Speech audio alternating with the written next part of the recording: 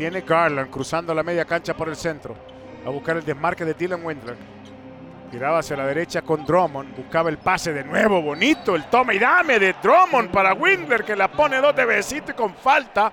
Ahora buscar la jugada convencional de 3 puntos.